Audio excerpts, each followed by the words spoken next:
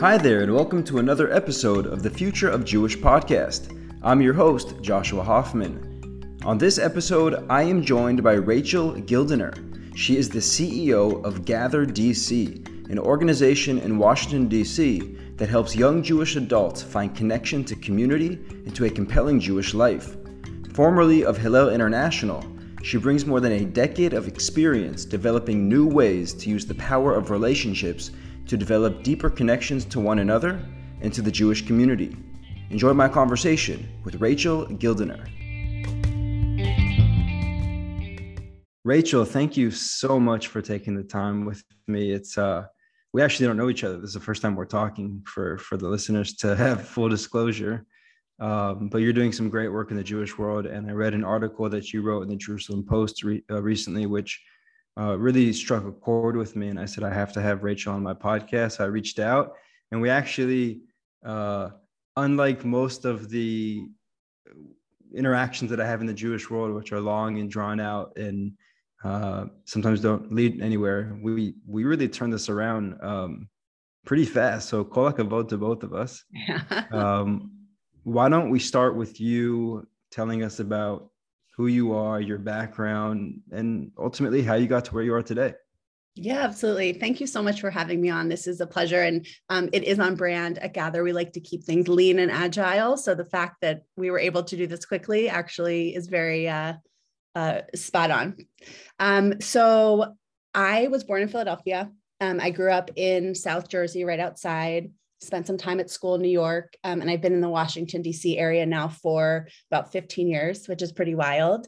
And in all of that time, growing up and kind of my journey to the Jewish professional world, I've always had a foot both inside and outside of the Jewish institutional world. I grew up in Philadelphia, connected to a synagogue, but really not entrenched in institutional Judaism. It wasn't until I went to Jewish summer camp as a elementary school child, a little older, that kind of Judaism came alive for me in a really important way. And then I did an undergraduate program with the Jewish Theological Seminary in Columbia University called Lisk College. And that's where I first really dove into the academics of Judaism, felt like I was filling a lot of gaps that I didn't have growing up. But it was also when I kind of most quickly saw the insularity of Judaism and how there are so many people who consider themselves Jews, are proud to be Jewish, have robust Jewish lives, but it is very much outside of kind of the institutional definitions of what Judaism is, and that we were missing all of these people. So the fact that I did a program that was both at Columbia, I was in sorority, I did dance marathon, I had this whole kind of a secular, vibrant life. And I was deeply rooted in JTS and all of the Jewish culture and Jewish learning. I was an RA, resident advisor. And so my conversations learning about the people who went to this program, like why they chose this crazy program. And, it wasn't because they all wanted to be rabbis, and it wasn't because they all kept kosher. It was because Judaism added a unique value to their lives. And that wasn't defined by anyone else. That was defined by how they saw it. And so really, I think it was my college experience that helped me realize the work I wanted to do was making sure there was space for the narratives of people who have felt outside of Jewish institutional life, but working with institutions to help them change as well. And so I worked at Hillel International for 7 years, working on projects that would help engage students on campus who will never walk into the Hillel building, but similarly felt excited about Judaism, but would never come to a program. How do we reach them where they are? And that's really where I was introduced to this concept of relational engagement. How do we reach people where they are based on their needs, learning about them, leading with curiosity, not with an agenda, and helping connect them to Jewish life on their terms in ways that were relevant to them. And so I did that at Hillel International for 7 years. I worked with amazing teachers and colleagues. I learned a lot. And then in 2014, I had the opportunity to build out a relational platform for young adults in Washington, D.C. At the time, it was called Gather the Jews. That was an awesome name. It was created by community members who founded this idea. And what we realized is as we professionalized, the name wasn't working anymore. And so we went from Gather the Jews to Gather DC. And over the past 7 years that I've been at Gather DC, we've actually just received national funding to launch our national expansion. So it's been a wild ride. I've realized that I love building new things and meeting needs that exist. And the theme of me just like loving to connect with people and hear their stories and, meet people where they are, like that's a very aligned part of who I am as a person and what I do professionally. And I live in Washington, D.C. with my 3 children and my husband, who's a federal employee. And that's a little about me. Wow, that is really inspiring. I'm getting a teary-eyed, I have to be honest. It's actually, as you know, Yom HaZikaron, Memorial Day here in Israel. So that has a little bit of an effect on me too. But the tears that you're generating for me are really positive and uplifting and inspiring tears. I am really, I'm at a loss of words. I'm sorry. I usually am full of words, but I'm really excited to unpack what you just said. I want to start with your time at Hillel, because you have extensive experience working there in a variety of positions from what I could tell. And, I've personally been quite critical of what we can call the Jewish establishment, which I would definitely include Hillel in that, on a macro level, meaning there are tons of great initiatives and people and programs and donors and foundations that are doing micro initiatives. But on a macro level, like when we look at the entire organized Jewish world, which is ultimately on a global level, I also include Israel in that, which we know in America, sometimes it's an American Jewish focus. But when I look global, I feel that there's been some, not just big missteps, but ultimately unrealized potential. And so I'm curious to hear from you, based on your time at Hillel, and you don't have to go into any specifics, or you can share what you're comfortable sharing. Like there's a clear reason why you left Hillel to start Gather DC. Now, I guess if I'm reading between the lines, and please correct me if I'm wrong, it was 2 things. One, it was, here's a great opportunity to build Gather DC, which you mentioned the $1.5 million that you're now going national. I'm guessing that there was also maybe some sort of unfulfillment or some sort of frustration that you were experiencing at Hillel. And I'm just curious if you could sort of allude to if what I'm saying is true at all, and if it is, maybe some context and some depth. Yeah, absolutely. So I think there's probably some accuracy there on both counts. What I would say, and part of what brought me to Hillel in the first place, was actually a real respect for the fact that a legacy institution, an organization that has been on campuses for, I believe at the time it was maybe 80 years, right? It was not a new startup, but that what they were willing to do, the office that I was working in was called the Office of Innovation and Implementation. And the whole point of it was to be entrepreneurial, right? To start something new, to re-examine a new way of doing things within the operations of a large, bulky, heavy organization. And so I found that incredibly exciting. I found it innovative and forward-looking.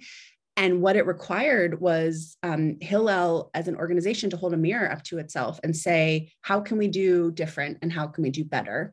And so for me, I have and continue to have a lot of respect for the movement that was able to really build something new within an existing structure. And then, I think 7 years later, I had seen what this relational work could do within a movement. And I personally was excited to see, could we create a startup around this? So I don't know that it was frustration, but I think there was some eagerness to say, I see how much work and how much time it takes to change systems across this Hillel movement and help people think about building more relational community and less transactional. We could probably do this, like take the essence of this and create a startup culture and do it quickly and do it on the ground and do it in a lean and agile learning way. And to have the chance to apply that to a new demographic of post-college was very exciting to me. So when I left Hillel, I don't know that I was feeling frustrated. I was feeling ready to take all the tools that I had gained, the relationships I had built, the training that I had done, and apply it in a different context. So again, but let me ask you a question about that. Yeah. So you're working at Hillel, you're clearly deeply entrenched there, both for years from a year standpoint and from experience and connections and so forth. Why not just do Gather DC within the confines of Hillel? Yeah. So, okay. So now you're getting to the good stuff, Josh. So look, I started in the beginning by saying it is really important for us as Gather, but also me as Rachel, to have a foot within and outside of the institutional world. Now, Gather has always been funded by Jewish institutions and Jewish philanthropists who fund institutions. And so we never were kind of rogue or, kind of off the radar, but we wanted to push the envelope a little bit. And we wanted to, when we say that we want to meet young adults where they are, we wanted to be able to do that without the idea of we have the whole brand of a movement behind us, because that could weigh us down, right? We wanted to be working in service of the people that we are trying to serve first and foremost. And I'll give you an example of how that came to be and how that stirred the pot a little bit. So the way that Gather does our work is we listen. We're just always listening. Who are we meeting and what are we hearing? And one of the early findings, which we knew to be true, but now we really knew it in our hearts, was that the high holidays are the holiest days of the year on the Jewish calendar, and that the way that you have to observe them is to go to a synagogue or a religious service. And so what Gather does is we help people find tickets for all of the incredible services that are being offered. But what we also realized is that some people just needed a lower barrier way to participate in the day. And so we piloted what we called our alternative Yom Kippur experience, and we held it in a beer garden. Now, we never said that beer was not going to be served, but we didn't say that it was or wasn't. We just said Gather DC is hosting this experience and a beer garden. It's for 2 hours, the morning of Yom Kippur. We were oversubscribed right away. It was led by a rabbi, and people were writing their own eulogies. I mean, it was one of the most powerful Yom Kippur experiences that I have ever had. But we could not have done that. We could not have even thought to do that if we were connected to a movement or a platform for whom that would challenge other ways of thinking about Yom Kippur. So again, it was, how can we both support and celebrate the fact that there are so many incredible Yom Kippur offerings happening in our community, and also create something that's like a little provocative and a little pushing the envelope. And so that's a very long way of saying, Josh, to your question, we couldn't do that with a brand and a movement name that everyone knew and would get attention in a bad way. We really wanted to be able to forge our own path. Yeah, that makes sense. So I guess what I'm hearing is, listen, Hillel is great, or forget Hillel, their code name for big Jewish institutional organizations are great for A, B, and C, but maybe not for D, E, and F. And my understanding with Gather DC is it's basically, it's trying to play in both A, B, and C and D, E, and F, but still more leaning toward the D, E, and F, which makes perfect sense. I'm curious though, because I had organizational executives tell me recently that she feels that young people, who I would consider you to be young, I don't know how old you are, but from the looks of it, you're not terribly the older old. Range of young. Yeah. So she told me that, young people like yourself, like myself as well, go into these big Jewish organizations. They have tons of energy and passion and excitement surrounding the Jewish world. And they ultimately end up leaving and starting their own thing, because there's not a good match between that sort of youthful exuberance and the, I don't know if you want to call it age old or traditional or conventional way of doing things which these bigger organizations operate under. I find that to be true in a general sense. You're for the people that can't see that you're nodding your head. Nodding Yes. vigorously. Yeah.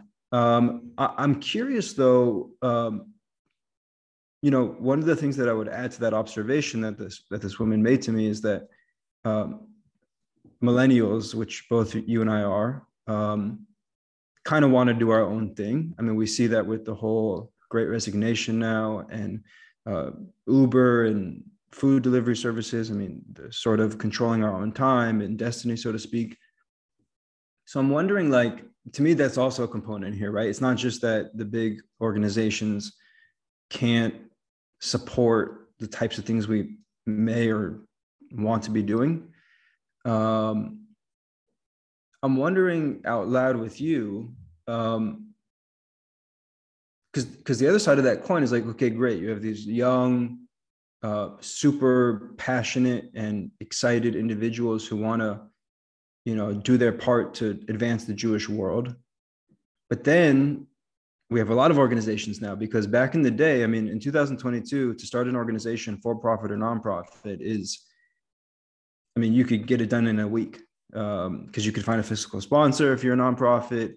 If you're a for-profit, it's like 10 times easier. I can tell you from experience, having two for-profits in the Jewish world. And so I guess what I'm asking you is, like, the downside to going out on your own, is that we end up creating a lot of, excuse the word, but redundant organizations. And I don't say redundant in that it's necessarily the same specific mission or product or service or experiences, rather the same target audiences. And so I'm wondering, as somebody who went through that transition from big organization to sort of small upstart, startup, nonprofit, how do you look at, I'll just throw out a name, like a One Table, which basically is going after the same, or a Birthright, which is basically going after the same audience as you. And those are two examples. I mean, there's probably dozens, if not hundreds.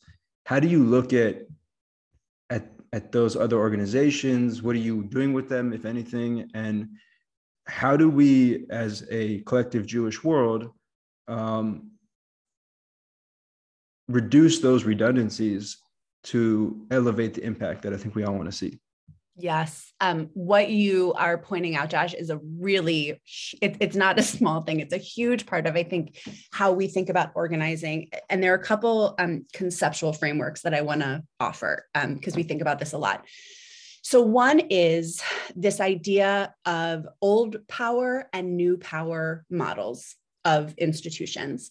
And it's not that one is bad and one is good. We need both. But the way Jewish community is currently organized, most institutions run on old power models, meaning power is held by very few at the top. It's not fully distributed. Right. The way that they talk about it in the book, that it's called New Power, Timms and Hyman, I believe, are the authors. They talk about, in old power structures, power is like a currency, and in new power structures, it's like a current, like it runs and is accessible to all. And I think about that all the time, right? This generation, as you're saying, we don't have the patience to wait for the power. We know we have power now. We want to use it. We want to spend it. We want to make change.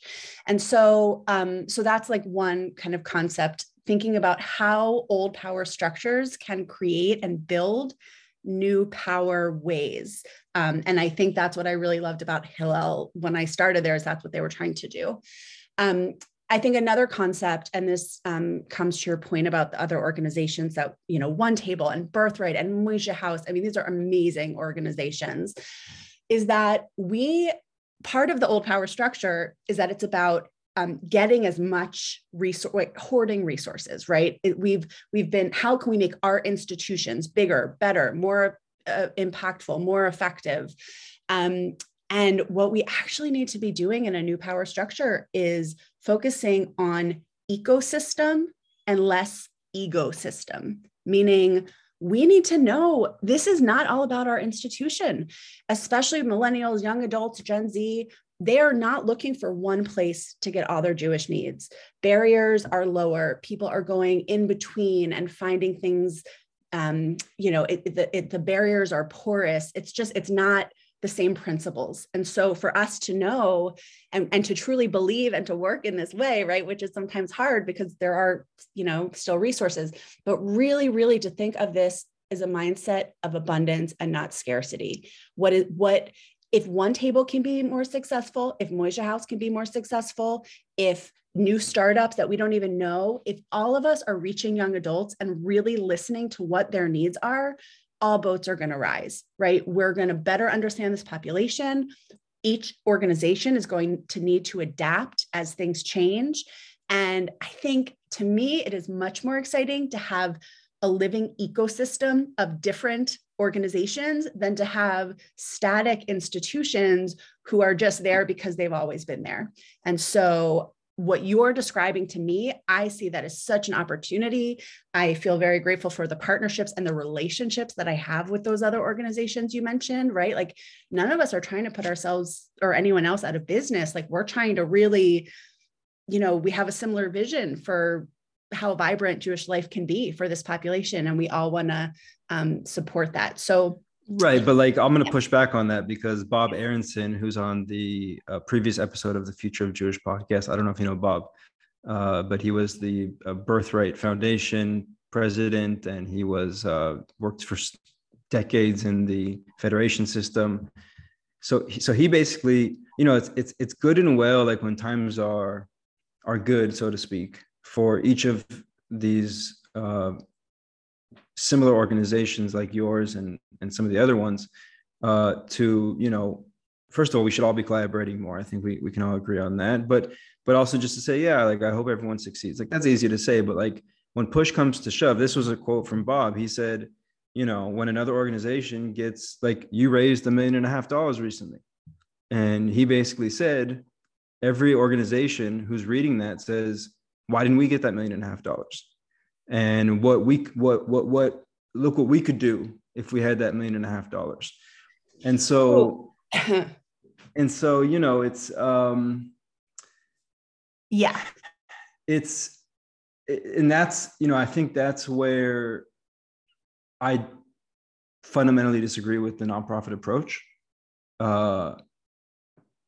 because in capitalism, for lack of a better word, you can always grow the pie, which means that whether the existing competitors, so to speak, or both existing and new competitors can still basically hold their remaining portion, if not grow it, because the pie is certainly not always growing, but growing exponentially and consistently. In the nonprofit world, the pie stays roughly the same, more or less. Bob Aronson, by the way, said on the podcast that actually the pie is becoming smaller in the overall Jewish world, meaning people that are used to give more to the Jewish causes are not giving to other causes. So I'm just wondering, like, I guess I'll just say, what do you say to all that? Yeah. So, I mean, I have lots of thoughts on philanthropy in general. I mean, I have been on the other side of that, being the person who's like, why are they getting all that money? And just kind of checking yourself and saying, like, that's great for them. Ours is, like, have faith. So I think everything you're describing is very true. Look, I can't answer all of those huge questions. What I can say is that the way that Gather wants to think about our work is we want to be in the business of changing systems. So if Gather, in the marketplace of philanthropy, funding, resources, right? If at the end of the day, Gather is not going to be an entity in 50 years, 30 years, we want to know that we have changed the culture of Jewish life and something else exists now, right? I think, again, sometimes we're just so beholden to the entities that we run. And I don't see this in anyone you're describing. I just think if we, again, this is called, right, Jewish futures, if we're thinking about the future and really forward thinking, I don't want gather to exist for the sake of gather existing, right? We have a mission in the world. And if we can help right now, while we're getting this expansion money, right, while we have a pot to work from, if we can use that time to change the culture of Jewish life for young adults, to help institutions create more relational, more lean infrastructure to meet the needs of this new generation, and then we're not needed in 30 years, like, great, more for everyone else. I think it's really, thinking that way is hard. And no one, again, like I said, wants to go out of business or say that theirs is the thing that can sacrifice. But I just think if we are genuine about an ecosystem approach and we look at all the pieces in a system, I don't know, maybe this is like woo woo or hippy dippy, but like, I just believe that the forces that need to come together will come together. And so if, right, like right now, One Table and Moishe House are incredible assets. We send people to them. We get people who have graduated from those, who are looking for their next fit. I mean, it all works together. And if at some point one of those takes precedent, I think we just have to have faith again in like the marketplace, the belief in our mission and our work. And that's all we can do, right? Like if we're trying to perpetuate something that's not working, like maybe it should stop. And maybe if we had done that, a couple of decades ago, we wouldn't be in the position that we're in now. So speaking of changing systems, you wrote a beautiful article that the headline is "Stop Trying to Get Jews to Date Each Other and Start Focusing on Nurturing Friendships." So we know that this, you talk about it in your article, there's this huge emphasis in the Jewish world on Jewish dating and Jewish marriage and Jewish families. And as you mentioned, you're a mother of 3. So you know how important these programs are. Actually, just reading from your article as I intro into this next question. Huge topic, Jewish romance, we can call it, Jewish love, Jewish family. So on one hand, I say, okay, well, I would argue that the 2 most successful Jewish initiatives in the last 25 years are JDate and JSwipe, both Jewish dating platforms. And by the way, don't quote me on that. I would say maybe they're in the top 5. So there might be some other ones, but they're definitely up there.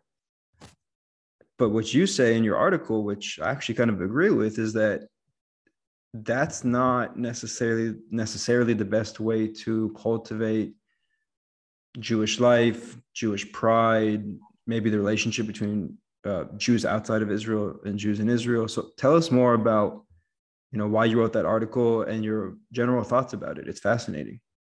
Yeah. So the first thing I will say in response to that, Josh, is I think that Jewish family and Jewish romantic partnership is also really important. So again, like for me and my family, and we work closely with PJ Library that I'm a huge fan of, like this is all really important work. And I'm not saying that any of it should stop or not continue. I love the caveat that we all have to, I don't want to piss anyone off. Right. So let me just, no, I'm just kidding. I will say, I'm getting more comfortable pissing people off, but I want to do it for the right reasons and in the right way and at the right time. Like this is not one of those things truly. Like all of these initiatives are vital.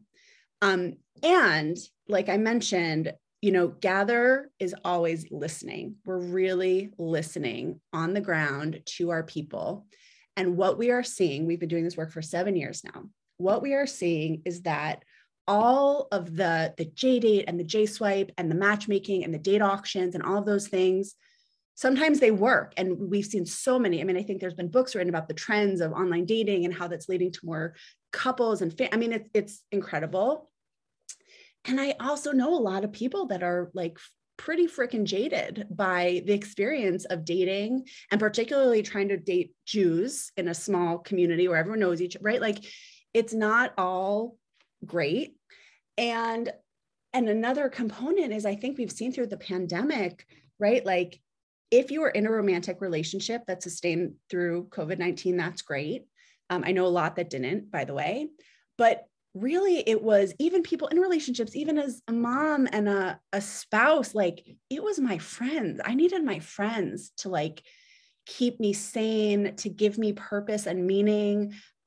Those connections that we don't always think about cultivating and making space for, those were the ones that I really leaned on most heavily. I missed my girlfriends. I missed our deep conversations. I missed the run-ins. And it just was kind of a reminder of, you know, fewer people are getting married. Fewer people are having children. Even people who are need these secondary, tertiary relationships to be fostered and to feel holy. And I want to give you a very specific example of what we hear a lot, which personally was the real impetus for writing this article, is when single people show up to Jewish experiences, usually at institutions, they don't know what to do with them.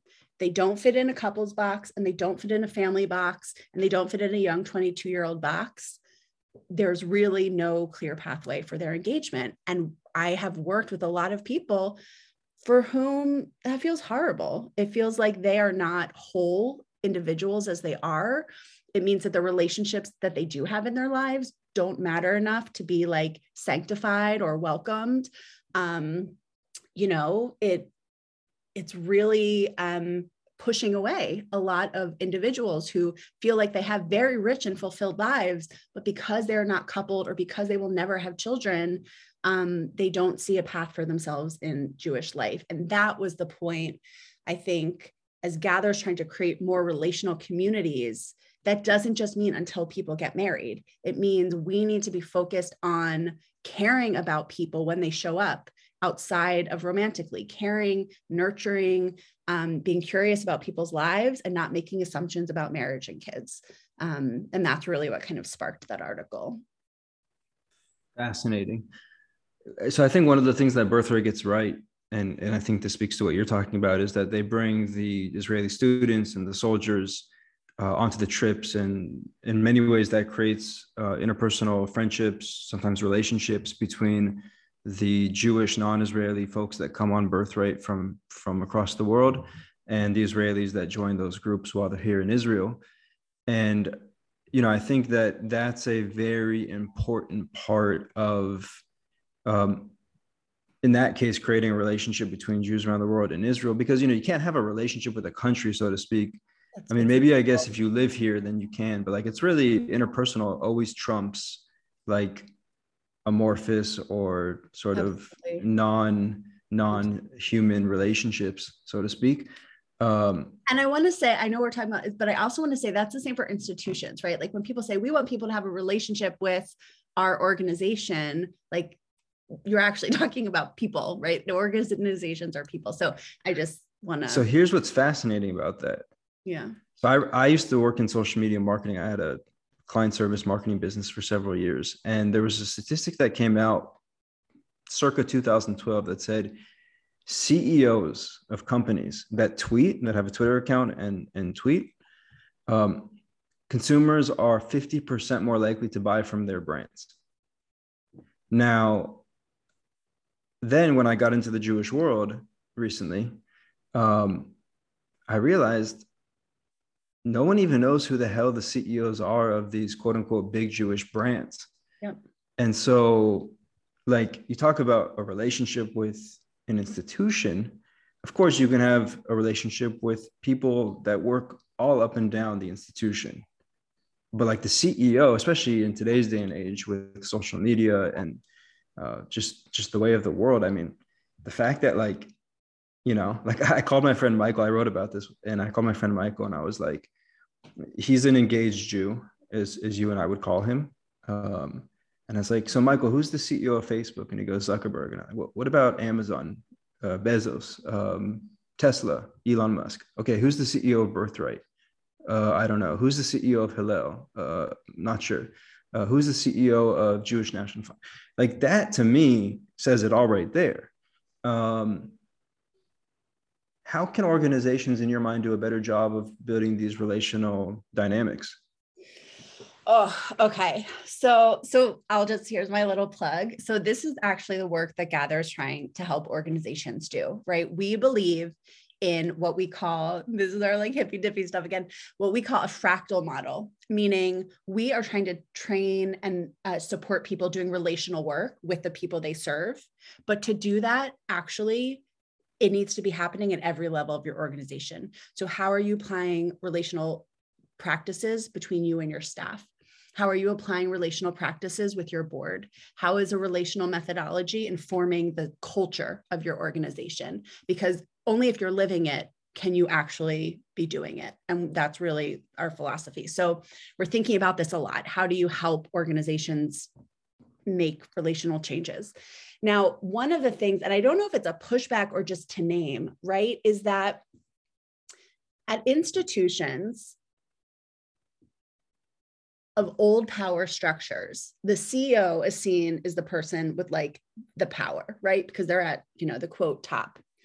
But I can imagine organizations where it doesn't matter who the CEO is, because everyone in that organization is empowered and has authority and charisma and reputation, that it actually matters less. And I would say, I think that's a good thing. I think what you're referencing are the big brands, the older power structures where, right, like the CEO, and I love these people, and I'm a CEO myself. The CEO is not the one who's like making the work happen.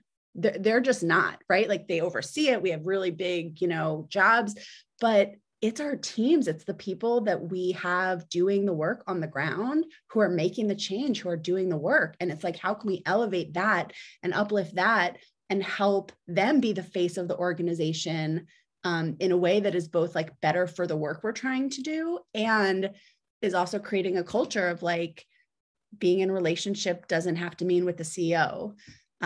So I guess on one hand, I'm kind of like questioning the premise of that. Like, I don't actually want to be in relationship with Elon Musk, like I know him for like maybe good and bad reasons. But I think this question of organizations are people, and how can organizations be in relationship with their own people and also be striving to build relationships outside of their organization that advance the work, not necessarily like the name of the CEO, I guess would be my question back. Yeah, that's a good point. I want to go back to the relational Judaism aspect of it. Mm-hmm. So I've said recently, getting into the realm of being a professional Jew, that the most effective way to elevate, I'm wearing a WeWork shirt. People can't see it, but I'll use a WeWork saying, yeah. The most effective way to elevate the world's consciousness around Judaism, that's the caveat, is to create better relationships between the Jewish world and our non-Jewish family, friends, and communities. That will have, in my estimation, the single biggest and most unprecedented effect on anti-Semitism and anti-Zionism. It will surely have an effect on things that I'm not interested in having an effect on, but things like conversion and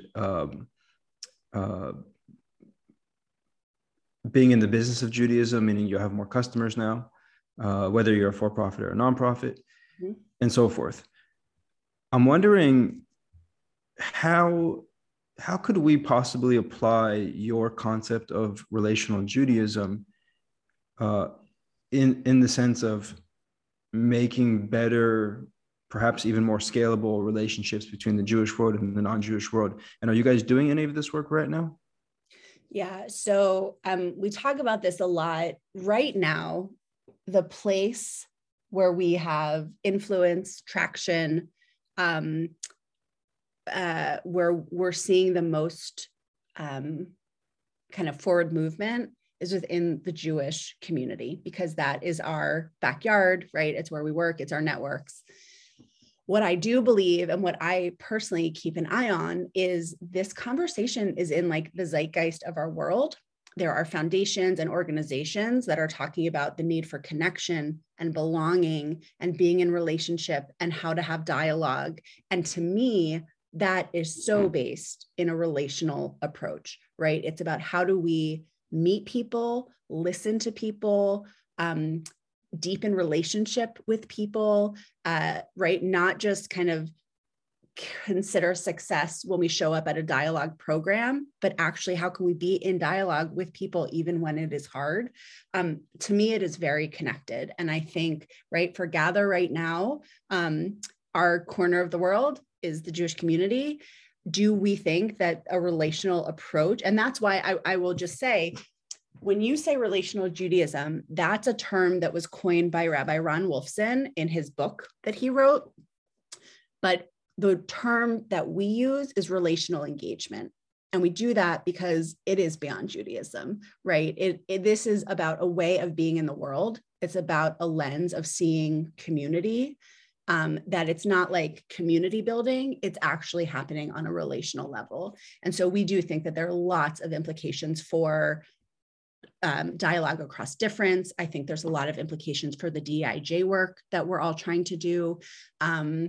And we're not there yet, but absolutely, that's where this work can be and should be and needs to be beyond just a Jewish thing. This is about how we can all be in deeper relationship to create change. So I want to push back on that a little bit. Yeah. So I guess if I were to say to you, well, in my estimation, if you're only focused on the Jews, then you'll still probably get the same amount of people that, that pie is not really growing. In fact, you could argue it's getting smaller. But then, like, the Jews are part of the bigger world, and if we're not creating those those bridges between Jews and non-Jews, so to speak, like, then are we really doing the right work? And you might push back and say, well, bandwidth, I don't have all the bandwidth. And so then I would push back and go back to our original conversation and say, well, if you and Moishe House and Birthright and One Table all came together and literally pooled all your resources, 1 + 1 = 3, if not 4, 5, 6, 10, 20. So I'm just wondering, again, playing devil's advocate and not poo-pooing the work that you're doing today by any means, because it is fantastic. But like, there also seems to be like a big misfire when we talk about that Jewish to non-Jewish relationship. Absolutely. So again, I think I'm a hammer and what you are suggesting is a nail. So to me, the best way to do that is actually not necessarily through the organizational, like top down. It's actually how can I, Rachel, be in relationship with people who are doing this in the secular world, right? Like, that's how everything amazing happens. It's that I need to be building a relationship with the people doing belonging, in the Muslim world, and my staff needs to be in relationship with, right? Like, it's actually, this is the fractal, right? If we believe in relational work, the way change is going to happen is by us being in relationship with different people. So I think that is something we strive for. It is a bandwidth question, but I think we're all trying to do it in our own way. And I actually this is a helpful push that we could be doing it more intentionally. And then there was one other part of that you raised that I wanted to adjust, that now I'm forgetting what it was, but basically you're not wrong. And all of these relationships take time. And so I think it's also understanding, like, the real work of relationships is not a one-to-one. It's not going to happen overnight. And so just naming that as, like, sometimes this work takes time to see the fruits. And I think, to counter what I said, not that I'm trying to be right or wrong or trying to make you look good or bad, that actually, this idea of the current of really creating this ecosystem that you called it, where, the everyday Jew, so to speak, maybe not people that work in your organization or some of the other organizations that I mentioned, they can go out and be those purveyors of interpersonal relationships with, right. All these people have their own friends that are, that's right, probably many of which are not Jewish. They interact in non-Jewish circles, so to speak. So I think that's an interesting point as well. I want to ask you, going back to the Jewish world, about the relationship that we have with each other. So we know that denominations are the law of the land in the Jewish world. We have the Reform, and we have the Conservative, and the Modern Orthodox, and the Orthodox. we have the American Jew, we have the Israeli Jew, we have the Argentinian Jew. Big issues, right? I see you're nodding your head. To me, it's really a huge disappointment, and just something that I find very bizarre, because like if we want the world to like us, we should probably like each other. Yes. Now, it doesn't mean we have, Yes. it doesn't mean that we have to agree with each other all the time, that we have to necessarily change our lives for other people or live different ways according to how other people live. But like that, like my whole thing is very clear. If you want to kill anti-Semitism, kill Jew on Jew hate, or Jew on Jew attacks, or condescending, dialogue, looking down on the other, gossip, questioning, etc. So I guess what I'm asking you now is, how in your estimation can we create a Jewish world where, whether you're Orthodox or totally secular, whether you are Israeli or American or Australian or Brazilian, whether you are a devout believer, whether you don't believe at all, whether you belong to a synagogue, you don't belong to a synagogue, et cetera, et cetera. How can we create what I would just call Jewish unity on a truly global level, based on, relational engagement and relational Judaism? Yeah. So 2 points to this. One, in this question reminded me of the other thing I wanted to respond to, which was this idea that the Jewish pie is getting smaller, that there's actually fewer Jews. I think what I have seen is that actually there are so many Jews that we are not reaching. There are so many people, and we are not reaching them, I think, in part because of what you are describing, which is they have not checked the boxes of what we consider like inside Judaism. And so we're like, where are they? How do we find them? You know what? They're humans, right? They're not coming into the doors of synagogue, but they're coming into the doors of all of the other universal places, CrossFit and Soul Cycle and, Starbucks and Burning Man, and right, and for us, why is it so hard to imagine that like Jews that find meaning in other places aren't Jews that we are able to, like, it's very bizarre to me. So that is all to say. First, I think that the work that the Hartman Institute is doing around conversations about pluralism and unity that are nuanced and academic, like they're doing brilliant work. And so I have no connection to them other than like, they are really thinking about this at a global level. What does pluralism and unity mean when we hate other Jews sometimes? Like, what do you do with that? So I want to name that. That's not something that I can answer, but what I do think, and again, this might sound naive, but at the end of the day, right, like this is like my last point on this podcast, we just need to know each other. We need to be able to hear one another and see each other as humans. And sometimes these categories of, I'm a conservative Jew, I'm a renewal Jew, I'm a relational Jew, sometimes those barriers really prevent us from knowing one another as humans and as people and as parents or spouses or sisters or, people who care about things in the world. And until we can strip that down, I agree, in the Jewish world, it doesn't give me a lot of hope for what's beyond that, but that's why I do work. How can we, in your estimation? I mean, obviously, I don't expect you to cure all of our ills, but I don't know, just some initial thought starters that maybe people can take away and say, you know what, I could do a better job of this, or I could, try to do more of that. I think the biggest thing, and this is a whole training that we do around relational work, you have to start with curiosity. You cannot come in with assumptions about who someone is, what they care about, what is right or wrong, right? Like if they have a tattoo, they're this type of Jew, like you just have to lean into the curiosity and you have to ask questions and you have to care. And if we can do those things with one another, there's like a lot more hope for what is possible. But that's a huge part of the relational work, is curiosity and care. I think that's a great place to leave it. Rachel, you're a rock star. You really are. I love the Thank work you you're for this doing. opportunity, Josh. This was really fun. Keep up the phenomenal work, and thank you for your time. Thank you.